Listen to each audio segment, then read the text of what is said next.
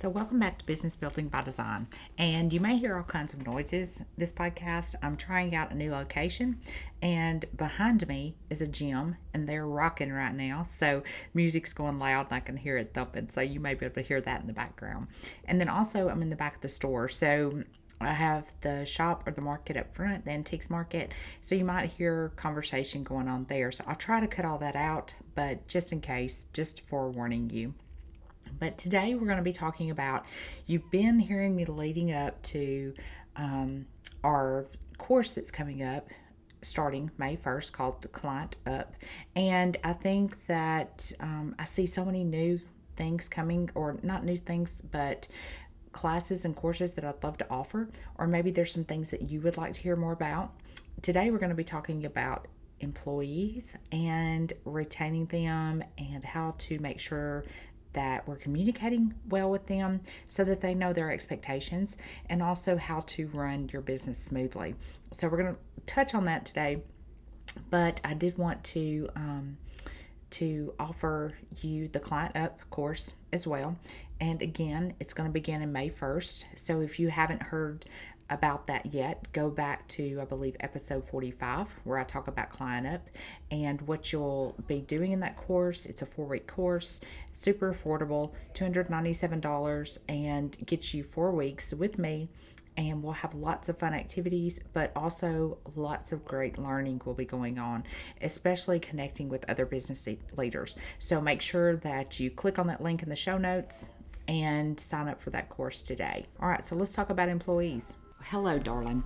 Welcome to Business Building by Design. Do you want increased sales and to scale your small business to a new level? Do you find yourself up late at night worrying about how to make more money and customer retention? Do you wake up with big ambitious goals only to feel frustrated and like you're spinning your wheels and it's not getting anywhere? Well, hello, I'm Emily, and I'm here to help. I too have felt frustrated and like I was running in circles, only to be right back where I started. I wanted to create more income, have a successful, sustainable business that I could count on without feeling like I was working myself to death. I thought, there has to be a better way. I've learned the secret sauce to growing your small business, and I'm thrilled to share it with you.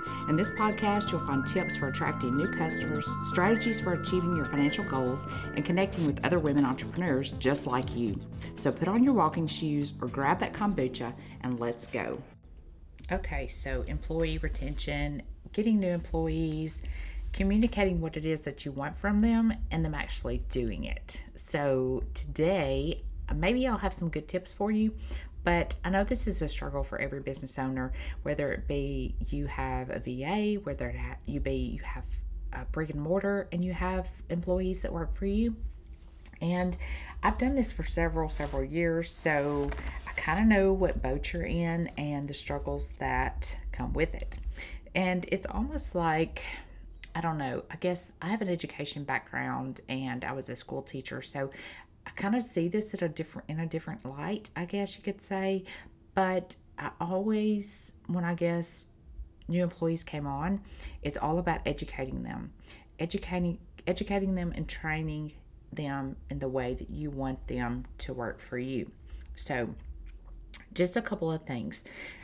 I know one of the biggest things is, you've got to teach them. Of course, there's so many things, and they can get so overwhelmed because they've got to deal with money. They've got to deal with credit card systems. They've got to deal with customers. They've got to deal with inventory and knowing the product that you're selling, whether it be a service or a product. So there's a lot for them to consume.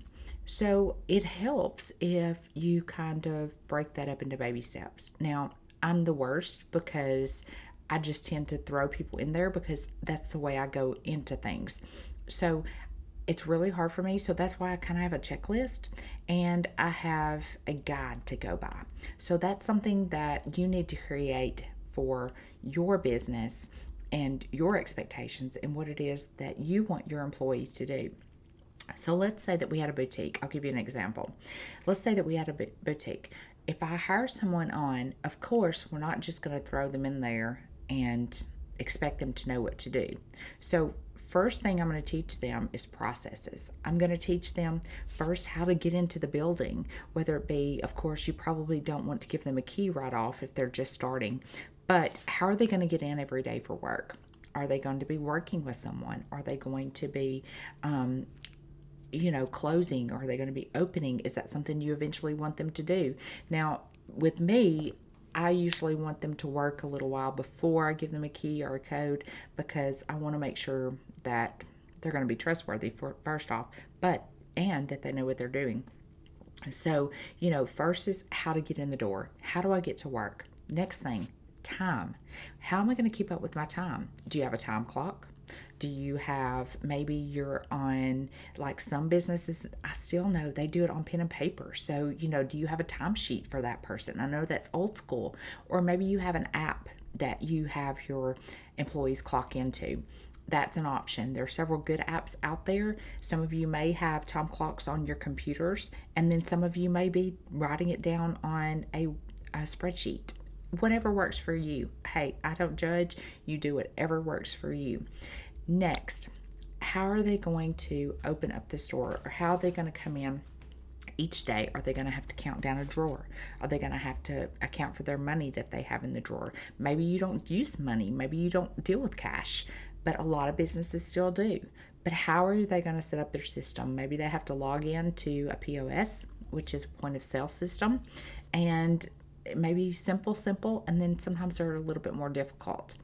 So you've got to teach them how to use the credit card machine, how to run a transaction. There are lots of different things, and different businesses are going to function in totally different ways. So you've got to figure out what your system is, what's your plan, what do you want them to learn. The next thing is inventory. If you're in a boutique, and it always never fails that something is not priced. How are we going to find that out?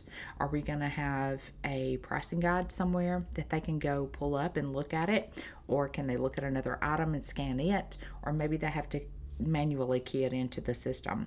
What do you want them to do in that situation? So there are lots of things to think about. Also, are they going to have a break? Are they going to have a lunch? Are they allowed to have their cell phone with them? There's so many different things to think about. And when you're onboarding, if you don't have that checklist, then you kind of get lost. And then things get lost in the transition. And then your employee doesn't learn what's necessary for them to function well in your environment. And sometimes we have so much going on in our brains that we forget to translate that. It's just like in any relationship. We think we told them something, or maybe we meant to tell them something, and it just got lost in translation. Or maybe we did not communicate it well. So we want to make sure that they understand what it is that we expect of them, and what they expect from us in return as well, because we want to make sure we treat them with respect. We want to make sure that we treat them fairly. Now, let me tell you this. It's probably the best advice I can give anybody. You have to be the boss. Yes, you can be friendly, but at the end of the day, you're their boss. So it's okay to have those relationships and to nurture those relationships, but just remember that you need to make sure that you tell them and they understand that at the end of the day, you're their boss, okay? So many times we get caught up, and then we end up being friendships, or we end up hurting feelings, and that's not okay. You have to be the boss, and that's your job. That's your livelihood. That's how you make it. That's how you eat. That's how you provide for your family. So just remember that at the end of the day, okay? Sorry about the train going through. We have those. We're at a crossroads, so they go through several times a day. So we are going to have the train in the background. Next, do you want them to clean? Okay, geez. Sorry, I had to take a break there. Long train. And it was quite noisy, so I had to stop for a minute recording. But anyway, so office cleaning checklist. This to me is the most helpful thing that's there. And just from my experience, I think I shared this with you last time, it takes an average of 10 times to tell someone something before they actually remember it and it becomes part of their routine. So do you have a checklist? If you have a brick and mortar store or even a VA, maybe you use a task management system. I know I use one in my business, and so we've used Asana. Now I'm using something different, but a task management system is something to keep your employees on task, or maybe you work remotely. So by using a task management system online, you can actually send your employees notifications. You can send them timelines when things are due, and you can see their progress. So, but let me talk to you a minute about a brick and mortar and employees and a task list or a checklist. Now, this is something we had it on a clipboard on the wall, or it can be a checklist that you send out to them via text or an app, whatever it is. But having that checklist for them to know, as soon as I get there today, what am I going to do? I've got daily tasks, I have weekly tasks, and I have monthly tasks, okay? So cleaning is a daily. To me, our motto here is, if you can lean, you can clean, okay? We should not be standing around. We should not be sitting around looking at our phones. If you have time to lean, you have time to clean or do something. So daily, we want to make sure we dust, empty waste containers, spot clean, vacuum, because your business and its cleanliness says a lot about you and your business. So you want to make sure that you're portraying that to your customers and clients. Next, you might have weekly, like washing windows or dusting and removing debris from entrances, cleaning and sanitizing the computer system and your POS system. You want to make sure that those are done in a timely manner, but they get done. So they have make a spreadsheet where they have to check it off, or they have to initial which employee did it. And I used to tell my girls when we had the shop, I don't care who does it as long as it gets done. If you want to rotate out cleaning the restroom, or you want to rotate out doing certain things that you don't care to do, or you want to trade out, I don't care. I'm good with that as long as the cleaning gets done. Now, you can take this checklist and you can also use it in other areas, such as making sure that your inventory gets entered correctly, or your clothing gets tagged. I know that my sister and niece have a boutique, and they have to steam all the clothes that come in. They have to put them on hangers. They have to tag them, so there's a lot that goes on. So you really have to come up with your own checklist and make it visible. And you may have to say over and over again a couple of times to these employees, make sure this gets done, because at the end of the day, this is your face, this is your business, and you're the one that's responsible. So now, what do we do if they don't do it? Well, 3 strikes are out. So that's just my motto, because again, this is your livelihood.